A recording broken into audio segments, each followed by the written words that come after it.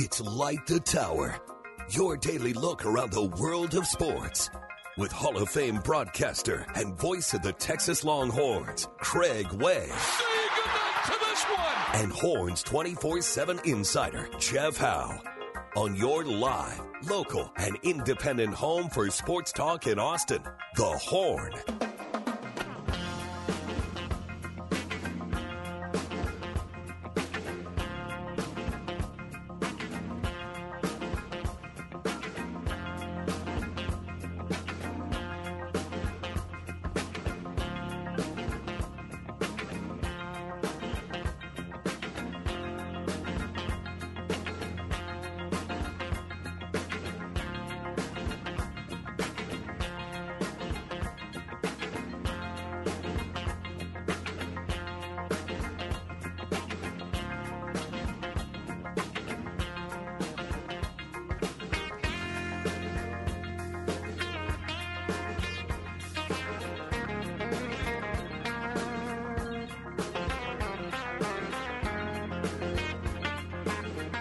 Hope everyone's having a great Thursday,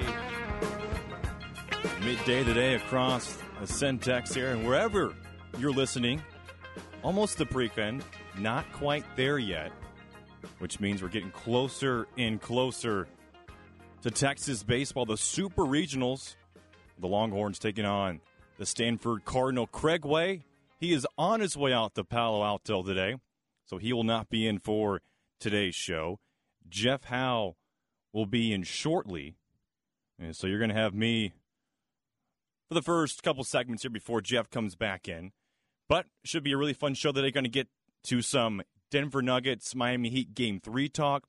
Probably going to move things around a little bit, so when Jeff gets in closer to about 10:45, 11 o'clock hour, we're going to move the Longhorn notebook a little bit back so we can get a lengthier notebook for you guys. Maybe move Inconceivable around the flex segment up just a little bit earlier.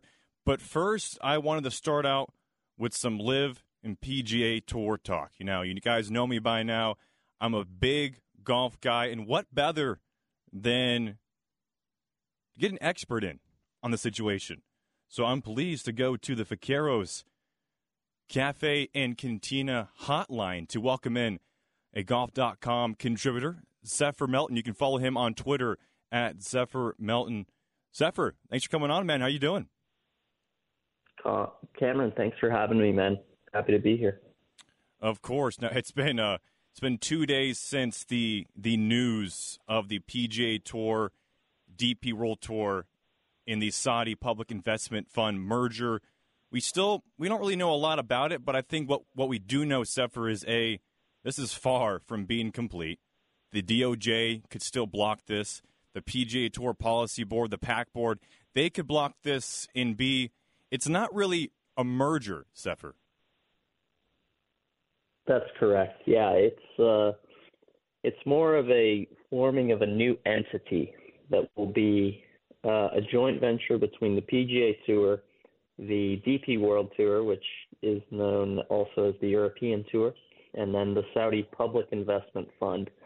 So it's creating a new entity. What that entity will look like and how it will operate, we're not really sure on so far. We just know that that's kind of their plan. And like you said, there's a lot of steps they've got to go through before this becomes official. But yeah, they've made the announcement. That's their intention. So yeah, pretty crazy. So hypothetically, let's just have some fun here. If this goes through, do you think it's going to be good for the game of golf, or do you think it's going to be bad for the game of golf? I mean, I think it will be good for the game of golf in that the game will be unified. We'll have, not as much strife amongst some of the major stakeholders.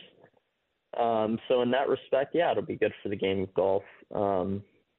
But another way of looking at it is now the Saudi Public Investment Fund has a ton of pull in the game, and they kind of I hesitate to say they own the game, but they do have a large seat at the table now, and that's a little different than I think any of us thought would be the case about a week ago.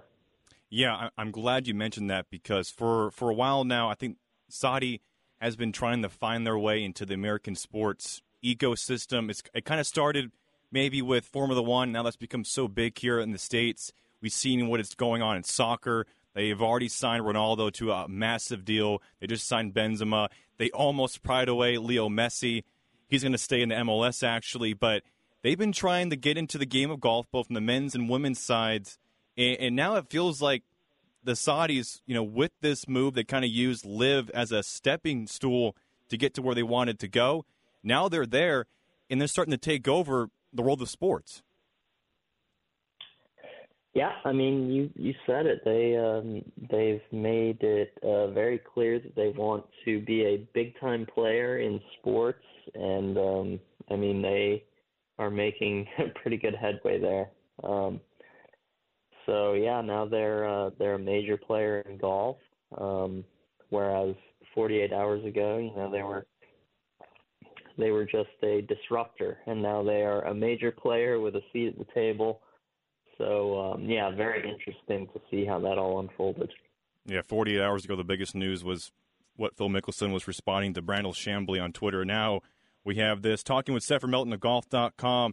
Sefer, Alan Shipmuck had a good piece this morning on Fire Pit Collective about the future of LIV Golf with Greg Norman. Now, a lot of the storyline, of course, here is the LIV Golf, but it's really the Saudi part that's the biggest part, but still some do care about LIV Golf. And Greg Norman telling everyone at LIV Golf, I guess yesterday or the day before, that LIV isn't going anywhere, even though apparently he found out 10 minutes before the news dropped that this was going to be a merger.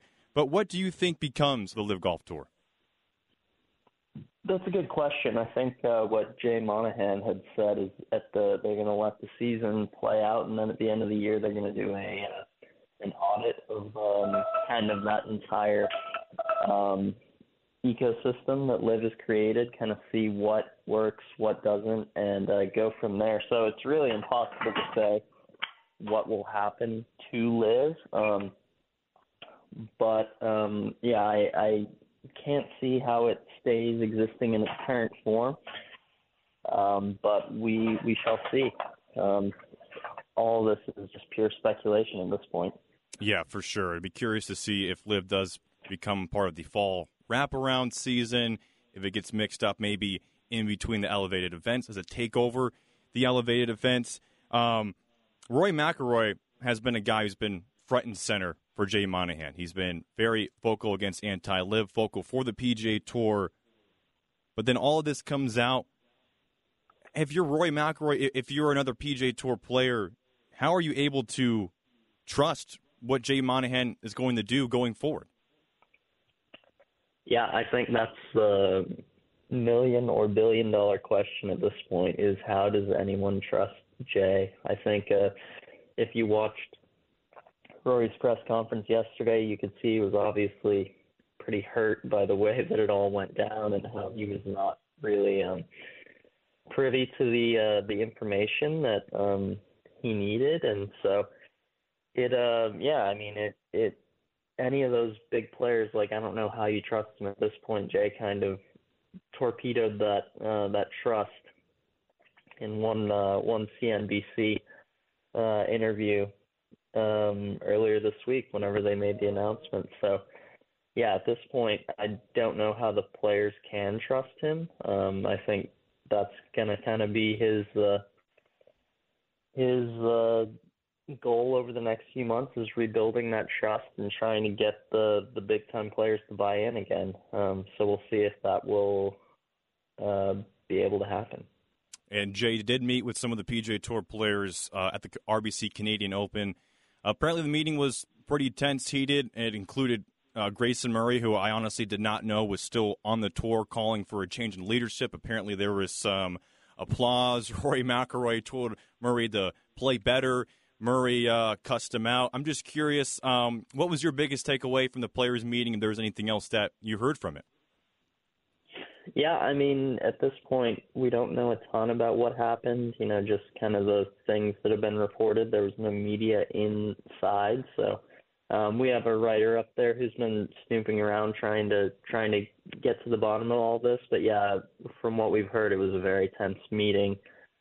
Players were justifiably not too pleased with Jay, and the announcement just based on the last 2 years of what's been transpiring. So yeah, players were not too pleased, but that was pretty raw emotion that everyone was going through. So over the next few weeks, as things start to cool down a little bit, I think we'll get a better sense of what the temperature of that room actually was. And while we await to find out what really happens here, there is the possibility that whether you like or dislike this agreement, we're going to have the LIV guys back playing the same events, possibly on the PGA Tour, and that includes Brooks Koepka, Dustin Johnson, and others, but it's not going to be an easy process for them to get back, and it doesn't mean that they're all going to be eligible to play in the Ryder Cup this year, right? Yeah, my understanding is that this year is going to continue kind of as it has, where they will be separate. The LIV guys will be doing their thing, the PGA Tour guys will be doing their thing, and the Ryder Cup kind of stipulations will remain intact. So I don't think we're going to see all those European guys who renounced their membership be on that team, because I think at the end of the year will have to go through a reinstatement process. They'll have to serve suspensions, pay fines, whatever that looks like. So I think throughout the rest of this year, everything is going to kind of remain the way we've seen it, maybe with a little bit less animosity in the press. But yeah, for now, everything remains the same. And of course, this doesn't just affect the PGA Tour and the DP World Tour. It also is going to have an effect on golf on a broader scale, right? The Korn Ferry Tour. And even the women's side, Sefer, I know you've done a lot of great coverage on the women's side, and the pay has always been an issue, right? What the women make is stark in contrast compared to what the PGA Tour guys can make. And if you're a player on the LPGA Tour and you get offered sums of money that you didn't even dream of making, it makes sense to take that money, even though it might be quote-unquote blood money or sports washing.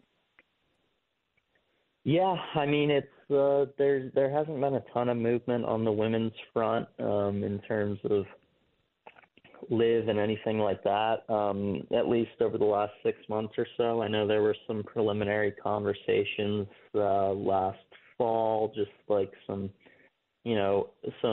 feelers that were put out. I've confirmed that with agents and a couple players, but yeah, nothing really has happened lately on that front. But now that the Saudis have cozied up to the PGA Tour, I would find it hard to believe that they wouldn't try some sort of similar thing with the LPGA Tour in the coming years. But like you said earlier, there are a lot of steps to go through before we even get this LIV PGA Tour, DP World Tour kind of deal over the finish line. So there are many steps to take before we can even start thinking about the women being folded into this as well. That is for sure. Talking with Sefer Melton of golf.com. Now, that's enough PGA Tour LIV talk. U.S. Open's next week over in Los Angeles, California, the LACC Country Club. Sefer, I saw your cameo in Noah Lang's Up Media Day video, so I know you got a chance to play the course. What did you make of it? Oh, man, it's just a fabulous golf course. It's very cool. It's kind of right in the middle of Hollywood. It's so it's going to make for a really cool setting. The course is very interesting. It's the front nine kind of wraps through a little valley on the back nine, canyon kind of thing. So it's a little tighter, you need to kind of place your ball a little better. The back nine opens up a little more, is kind of up on the hillside, so there's a little more room out there. It's definitely one of the more interesting courses I've ever played, and I'm excited to see how the pros tackle it next week. There's 5 par 3s on this golf course, including ranging from 85 yards to 290 yards. So it feels like the par 3s are going to play a huge part in this tournament, especially I believe there's a par 3 on the 16th hole. So it feels like this course is really going to favor the ball strikers. Yeah, I mean, absolutely. With the, U.S. Opens, you can't fake it. You've got to show up and hit the shots. But like you said, yeah, the par 3s are very interesting. They've got the short hole that, when we played it, I think it was playing like 95 yards. And then, as you alluded to, the monstrous 11th hole, I believe it is, and play up to 290 yards down the hill. So, yeah, there's a variety of shots that you'll need to be able to hit. I think it'll make players hit just about every club in their bag. It's going to be really fun to see. Now, for Media Day, did you guys play it at the full 290 yards?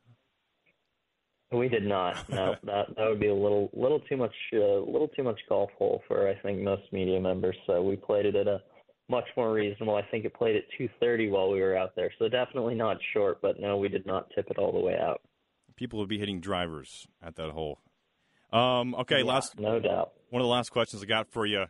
Early pick, who do you think wins the U.S. Open next week? Well, I'll pander to my audience a little bit, but we got to go with Scotty here. Yeah. I mean, his ball striking has been unbelievable all year. Obviously, the putter has been a huge issue. He's not been rolling it well, but he's been hitting the ball so well that he's finishing in the top 5 just about every week. And if he doesn't even need to be an average putter to win. He just needs to not be one of the worst in the field. And I think he'll be there right at the end. Yeah, I'm glad you mentioned Scotty. I know you followed him extensively during your time at UT, on the Korn Ferry Tour, during his rise. His ball striking has actually been better than it was last year, but his putting, I believe it was one of the worst at the Memorial last week. It was one of the worst at the PGA Championship on Saturday that really cost him a chance to win that tournament. It was awful at the Charles Schwab. I mean, we can all be Butch Harmon here and analyze what we see watching the broadcast, but what do you think the issue is with his putting when it's been one of the worst of the season, yet he still has been managed to get 2 wins and hasn't had a worse finish outside T11th since the CJ Cup in South Carolina back in October of 2022? Yeah, I really don't know what the issue is with his putter. I've not seen him enough in person and talked to him enough about it to really know. And obviously the margins are so slim that it can be the most minuscule thing that causes you to have issues. But, I mean, like you said, it's certainly been an issue and something to keep an eye on, but he's hitting the ball so good that it's impossible not to like him next week. Yeah, he'll be going in as one of the favorites along with Jon Rahm and Rory McIlroy. Last one for you, Steph, before we let you go. Now, I know you went to UT, but you're also from the Lubbock area, and there's a golfer who played his college golf in Lubbock, Ludwig Aberg, who's making his PGA Tour debut this week as a professional. He was already 4 under through 9 holes. He's 3 under through 12, tied for 4th. So are you a big Ludwig guy, or because you're a Longhorn, you kind of don't want to root for a Red Raider, or what's going on here? What's your thoughts on this sensational kid, Ludwig Aberg? Oh, man, I haven't watched Ludwig enough, but I've just heard so many good things about him. Talking to Coach Sands up there in Lubbock, he raves about him. So obviously, we'll put allegiances aside here, and I'll say I'm a Ludwig fan. I think he'll be good for the game. He seems like the next European with star potential, so it will be exciting to see how his career pans out. But, yeah, making a splash in his pro debut right now. Yeah, no doubt. It'll be fun to watch him for years to come, especially in the Ryder Cup. Sefer, thanks so much for your time. We appreciate you stopping by. Cameron, thanks for having me. We'll talk soon. All right. See you, man. Thanks. That's Zephyr Melton of golf.com. You can check him and find him out on Twitter at Zephyr Melton. A great follow here as we get really into the deep things with this Live PGA Tour stuff. Who knows what's going to happen with this process? Like Zephyr said, we are very, very early into this. It does not mean next week you're going to see Brooks Koepka and Dustin Johnson back on the PGA Tour. It might not be most likely until next season, but one thing we do know is there's going to be a lot of drama involved, and there's going to be a lot of major shakeups, I think, on the PGA Tour, starting with Jay Monahan. Glad you guys are joining with us here on this Thursday mid-morning in Austin, Texas. We got some Texas baseball talk coming up. Craig Way, he is on his way out to California with the Longhorns. We'll face the Stanford Cardinal. Can the Horns get their 39th College World Series appearance? We're going to hear from Jeff Howe, his thoughts on that. He'll be joining us here very shortly to get his thoughts on that. More things in the Longhorn Notebook, a little inconceivable, and a Flex ATX update. But coming up next, we're going to get some Denver Nuggets in Miami Heat talk. Game 3, Nuggets back in front. Hey, it's Kaylee Cuoco for Priceline. Ready to go to your happy place for a happy price? Well, why didn't you say so? Just download the Priceline app right now and save up to 60% on hotels. So whether it's Cousin Kevin's Kazoo Concert in Kansas City, go Kevin, or Becky's Bachelorette Bash in Bermuda, you never have to miss a trip ever again. So download the Priceline app today. Your savings are waiting. Go to your happy place for a happy price. Go to your happy price, Priceline. Craig Way and Jeff Howe light the tower.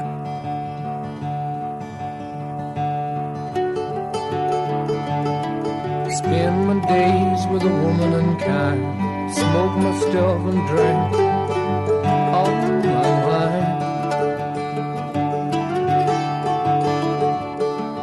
Made up my mind, make a new start, going to California with an aching in my heart. I wonder if Craig Way listens to this song as he getting ready to board. Maybe you've already boarded on the way in the air of the Texas baseball team as they travel out to California. The Palo Alto for the Super Regionals, Texas, and number 8 seed Stanford as the Longhorns try and earn their 39th appearance in the College World Series out in Omaha. David Pierce and the Horns, they've made it back-to-back trips to Omaha. And here's a little nugget for Texas fans if you're hopeful that the Longhorns can pull off the upset. David Pierce has not lost a Super Regional Series. Remember, since 2017, his first season, they lost in the Long Beach Regional. He's now undefeated since then in the regionals, and he's not lost a Super Regional Series yet. So we'll see. Either way, it's going to be a really, real fun weekend all across the college baseball level. So Texas and Stanford, that's going to get started on Saturday. You'll be able to hear all of it right here on the Horn with Craig Way himself, Saturday and Sunday, and if necessary, I believe it's a Monday game. I'll double-check that for you guys, make sure I'm accurate, but it'll be Sev. Yes, it will. So Saturday, 5 p.m. Central Time. You can listen right here on the Horn. If you want to watch, maybe sync up Craig Way to your TV. ESPN2 for sure. Sunday and Monday, those two games, TBA, there will be a game 2. Have not heard what time the game will be. It'll probably be on the ESPN family of networks for both Game 2 and Game 3 if necessary. But Texas looking to earn their 39th trip to Omaha. Jeff Howe will be here shortly. We'll get some Longhorn Notebook, maybe some more Texas baseball discussion. I want to save that for him. But before we get into our Flex ATX update, I wanted to talk about last night's Game 3 between the Denver Nuggets and the Miami Heat. And actually, before that, I'd be remiss if I did not open up the Specs text line. 512-337-3776. A text coming in. I mentioned that you won't see the Live guys on the PGA Tour next week. Well, I mean, technically you will because this is the U.S. Open, so you will see those guys. But I see what you meant, Texture. See what you meant, but they won't be a PGA Tour card-carrying member. They will be playing an event that it will be co-sanctioned with the PGA Tour. That will be the U.S. Open out at the Los Angeles Country Club, the North Course. If you missed the first part of the show, if you want to get your Live Golf PGA Tour fix, maybe some U.S. Open early preview, Seth Melton of Golf.com stopped by. Really great discussion as the game of golf has been severely disrupted, kind of being pieced back together with a little bit of glue and tape. We'll see what ends up in the world of golf, but one thing we do know is that it's far from being over with. You know what else is far from being over with? That's the NBA Finals, although Denver on top in Game 3 last night in Miami, a critical rubber match game after the Miami Heat were able to tie things back up in Game 2. And obviously, after every game, we kind of look at it and we have our reactions, but we don't really know. We don't get the full view of what happened right until sometimes a game later. And I think that's the case with Game 2. The Heat, they shot 68% in the fourth quarter, 50% from three, and they only won by 3 points. Now, you could say it was just one of those fluke games, but I mean, when you've made it this far in the NBA Finals, you're not winning based on just pure luck, right? The Miami Heat are a good basketball team. The thing is, they're playing an even better basketball team in the Denver Nuggets. So, for Miami to really win this series, even have a chance, they need those Game 2 recipes where it felt like, Denver, they won Game 1, but it wasn't their best, right? I feel like the Nuggets have a higher ceiling of how good they can play. They hung on for Game 1, and I think in Game 2, they were sloppy defensively. Coach Mike Malone said, when looking back at the tape in the film, there was 40 points that the Denver Nuggets gave up just on defensive mismatches. 40 points. Tim Legler of ESPN counted 9 3-pointers made by Miami that were just off of mismatches. Duncan Robinson started the fourth quarter in Game 2 with 10 straight points. Jimmy Butler didn't really have a Jimmy Butler game, and Miami still won. And so I think a lot of people thought, okay, if Butler can play even to his level that we saw in the Boston series, Miami can win this thing. But I think people kind of forgot that, the Denver Nuggets, they have a higher ceiling. And we saw that ceiling last night in Game 3. Halftime, Miami Heat, they had one turnover at home. Who do you think's winning at halftime? Not the Miami Heat. They were down by 5 points despite only turning over the ball once.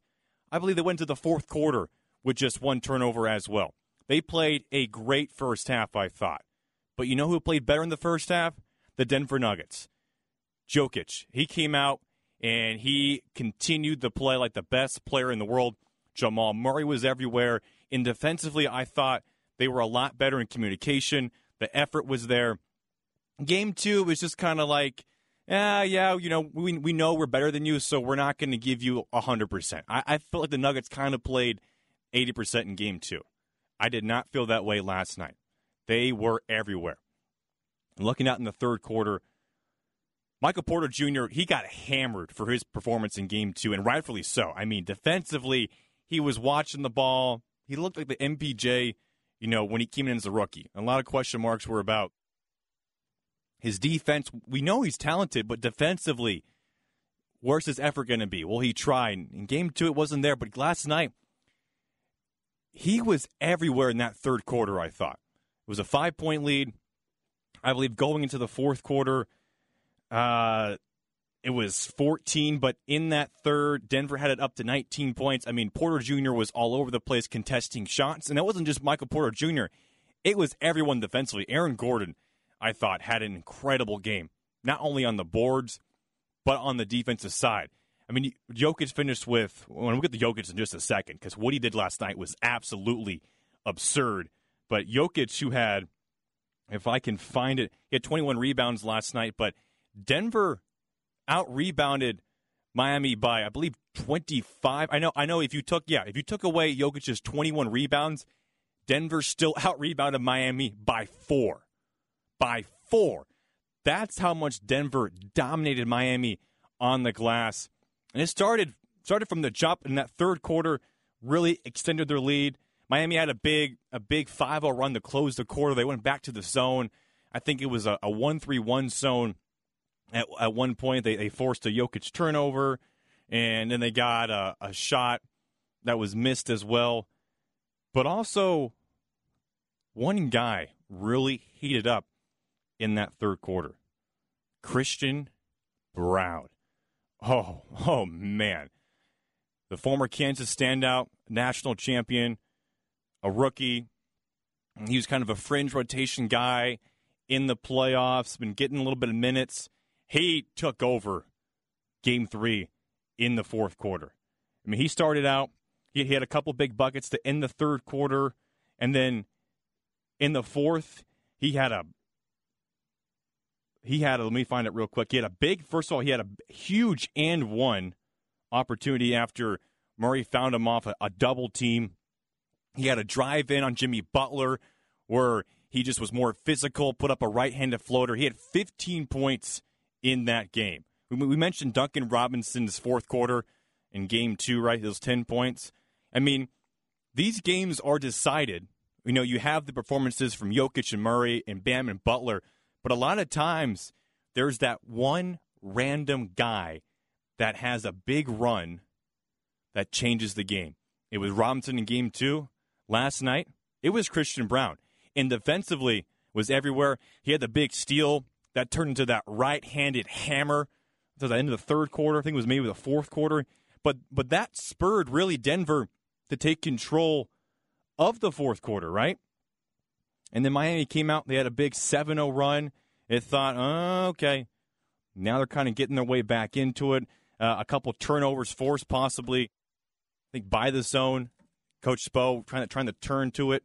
One thing I did like that Denver changed was in Game 2 we saw Jokic kind of standing around the free throw line. They moved Jokic more into the dunker spot. And that allowed for, when Jokic has the ball, everyone's going to be watching him, right? So with Miami watching Jokic from the dunker spot, it felt like Denver was cutting more. And I think also in Game 2, the cuts to the basket, kind of were at 80%. But in this one, whether it was Porter Jr. or Bruce Brown, he had a couple big defensive plays too on Bam Adebayo to start that fourth quarter, or even Christian Braun.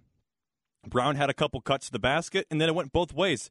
Brown also would penetrate, and he would find Jokic, and Jokic would get an easy layup. So even after that 7-0 run for Miami, lead was down to 14. Both teams started trading a couple jumpers. Jamal Murray had this ridiculous fadeaway double-team jumper. Then Gabe Vincent had a big bank. KCP was fouled off a great feed from Jokic, cutting the basket again. Cutting to the basket. It's what Denver does so well, is moving without the ball in your hands. That led to 2 free throws. And Kyle Lowry got down to 14 points. And I thought this was possibly the biggest point in the game because there was about 4 or 5 minutes left to go. The lead is 14. Jokic got in the paint, missed a layup that rolled out.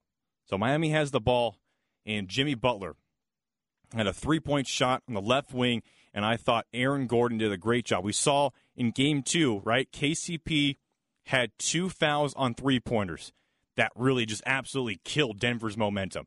One was on Kyle Lowry at the end of that fourth quarter. It led to 3 free throws. Lowry hit all 3, allowed Miami to win that game. Remember, by 3 points. But in this one, it felt like Denver was playing more defensively, was playing smarter, right? Aaron Gordon, great contest. Great contest, didn't foul him. Butler would miss that 3-pointer, and then right after that was with 4 minutes to go, Jokic had a huge layup over Bam Adebayo, and that was basically curtains. Miami would get it back down to 13. There was a weird part in that game where, I don't know if you guys saw it, but the lead was down to about 13 with 2 minutes left, and Spo was already subbing out Butler and Bam. And Lowry, it was like, there's still a chance, right? And then Duncan Robinson hit back-to-back threes, got it down to 9 points, but there was not enough time left. And by then, Spo had already kind of put the reserves in. But what a huge fourth quarter for Denver. The first two games, Miami outscored Denver in the fourth quarter, and then I don't know if you guys caught it in the ESPN, mic'd up segment going to the fourth. Mike Malone told his team, let's win this fourth quarter, and they did, 27-26. Now, Miami had a couple of big points in garbage time. Robinson, those couple threes, so really it was more lops. It wasn't as close as the box score indicated. But that's the Denver team that we've seen all year long, right? And we didn't see it in Game 2. Maybe they just need a little wake-up call, something to spur them. But when they play like that in all cylinders, they're the best team in the world. And it's why I think Denver still wins this series 5 or 6 points. Real quick on Jimmy Butler in the fourth quarter. Now, he finished the game with a team-high 28 points. Do you guys know what he did in the fourth last night? 0 for 2 from the floor with 2 points. I'm sorry. I'm not going to cut it. Not going to cut it. You're the team's best player, and you're going 0 for 2 in a must-win Game 3 at home in the fourth quarter. I mean, I'm curious if there's an ankle injury with Butler. We know he got banged up earlier in the playoffs. Maybe it's really impeding him right now. But, I mean, there's times in the fourth quarter in the series where it just feels like, oh, Jimmy's on the floor. That's right. Oh, okay. Bam Adebayo's been the best player for the Miami Heat his entire series. On offense, on defense. It's felt like Bam's team. Jimmy, he has not felt like the Jimmy we saw in the Celtics series last week or 2 weeks ago, whenever it was, where he was dominating on defense, on offense. He was talking smack. He was letting the Celtics know who was the best player on the floor, even if it may have been Tatum. Butler felt like he was. In this series, no, it's you're not even the best player on your team right now, dude. And maybe it is injury. Maybe we find out after the season ends, oh yeah, Butler, his ankle was messed up. Well, part of winning a championship is being able to stay healthy. And if that's what's going to hurt Miami, then so be it. Denver's, part of it is just having injury luck, and Denver's been very fortunate. On Jokic, last night, finished with 32 points, 21 rebounds, and 10 assists. He is the first player in NBA Finals history that put up 30, 20, and 10 in a game. And it feels like, okay, cool, man. That's cool. What Jokic is literally breaking records every single night in the league. I mean, there's only been only 5 times has a player put up 30, 20, and 10 in the NBA playoffs. 3 of those, Jokic. The other 2 guys, Wilt Chamberlain and Kareem Abdul-Jabbar. Every time Jokic breaks a record, yeah. Oh, yeah, that was last done by Wilt Chamberlain. Yeah, when there was, 16 teams in the league? And Chamberlain was the biggest guy by, 2 feet? Yeah, Jokic is breaking those records from a guy that did that, half a century ago? If you don't think Jokic is the best player in the planet, I don't know what else to tell you. An incredible game. Remember, he only had 4 assists in Game 2. That was a huge part of, can Denver win if Jokic doesn't have more than 5 assists? It was a big part of it. But Mike Malone adjusted, moved Jokic around. I mentioned earlier from the dunker spot on the sideline. It felt like that really helped Denver kind of manipulate Miami's zone because we know Spo is going to be playing that zone throughout the game. But Jokic, an incredible performance. Jamal Murray, 34, 10, and 10. He had some huge buckets in that fourth quarter. There was a layup, I think. Let me see if I can find it. Yeah. Lead was down to 15 points. It's still in that range of, it felt like Denver had it, but, maybe Miami, a couple threes. Who knows what happens? It was after Bam was fouled. Lead was down to 15.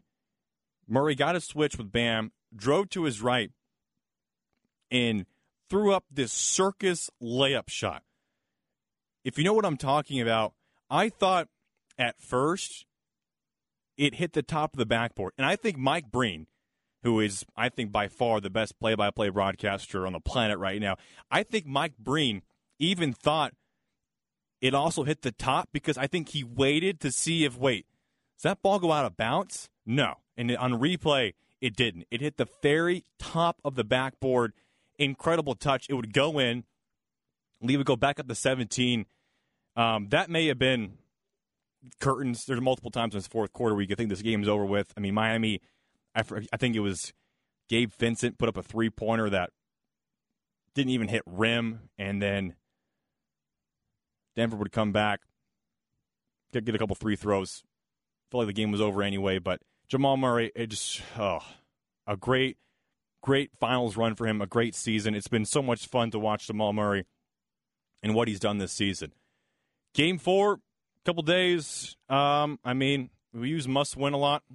I use it a lot. It feels like if Miami doesn't win, then I think Denver gets it in 5 at home. I mean, if Denver plays like that last night, it's going to take a Game 2 type performance where Miami's just going to have to shoot 70% in a quarter and hit half of their threes. It's the only way. Do we know maybe is Tyler Hero going to come back? I've heard some theories that, Miami was just trying to bide as much time as possible before Hero could come back. He mentioned he's been participating in shoot-around before games his entire postseason, but, he's felt like his hand just isn't quite 100%. Does Miami maybe push to bring him back? But is he even enough to really change the outcome of this series? Those are my thoughts on NBA Finals Nuggets. I think Nuggets get it done in 5, guys. I think it's 5. Jokic and Jamal Murray, an incredible duo. And shout out Christian Braun as well for what his performance did in last night, Game 3. All right. Don't worry. I know a lot of people clamoring for some Texas baseball talk. I'm done with the NBA. No more golf talk. No more NBA talk. I promise. I swear. Jeff Howe, he's almost here. We're going to get you some Longhorn Notebook and more coming up here as Light the Tower on the Horn continues.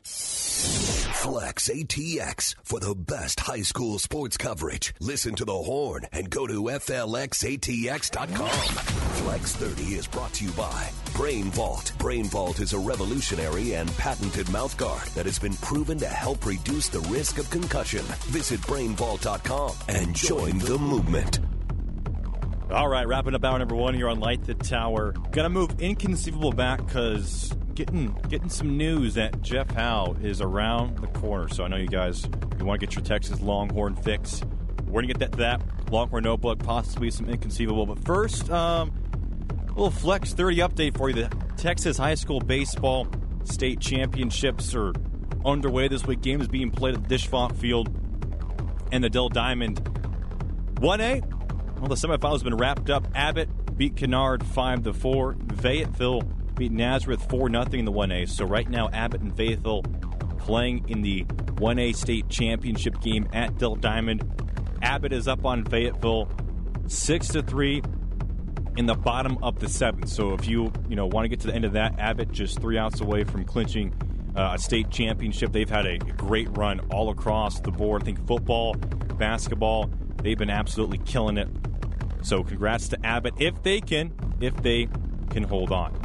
Some 2A scores, the 2A finals. Shiner in Harleton, they're playing in the 2A championship game. That's going to follow right after that one. I think it's a 12 o'clock first pitch over at Dell Diamond. Now, if you want to watch any of these games, NFHSnetwork.com, they're going to have everything for you. You can also find stats if you want to keep up live stats. There's statbroadcast.com, or just go to the UIL page. Just Google machine, Texas UIL High School Baseball. You can follow along. So, Shiner in Harleton, that's going to start here in just a bit. Other baseball scores for you. China Spring played Sinton last night, the number 1 ranked Sinton Pirates. I believe the Vending State champions, they lost last night. What an upset for China Spring. Remember, they beat the Taylor Ducks in a best-of-3 series, won it games 2 and game 3, but China Spring knocking off Sinton, so they advancing to the 4A championship final first. Texarkana, who they knocked off Randall 15-5. 4A? Actually, 4A and 5A, that will begin today as well. Magnolia West versus Frisco Reedy. It's the first game of 5A. 4A, China Spring versus Texarkana Liberty. That's going to be the 4A final later on today as well. And the last game tonight will be the other 5A semifinal game, Argyle versus Bernie Champion. They knocked off Rouse. And, of course, Westlake will be in action tomorrow night, 7 o'clock, first pitch against Pearland as well. And before we hit the break here, last night was our Flex ATX podcast show. In case you missed it, we had McNeil Mavericks head coach Scott Hermes. He joined the program at the top of the hour. And then Westlake wideout Heath McCree, the 3-star wideout. He'll be a rising senior this year. He's getting some big looks from some big Power 5 programs. He joined the show with myself and Zach Lazaro. A great kid, some great stories. Remember, his brother, Texas fans, his brother is Lake McCree. Does that name ring a bell for you? It might. Now, Lake was a Lake Travis graduate. His brother Heath, a Westlake graduate. So you know there's some little rivalry already added to the brother-brother relationship. So got a little insight on what it's like to have an older brother that plays for Lincoln Riley, that plays out for USC. So in case you missed it, it's on the Horn podcast page and the Flex ATX podcast page as well. All right, that wraps up hour 1 here on the Horn. Glad you stopped by. Hope you enjoyed all the PGA Tour Live talk, all the NBA talk, but got some good news for you guys. Jeff Howe, back in the building. I'm here. You're back, baby. Personal business is done. Let's talk some Longhorn football. Let's do it. Do that right after we come back here for hour number 2 of Let the Tower on the Horn. Live, local, and digital on the Horn app and at hornfm.com.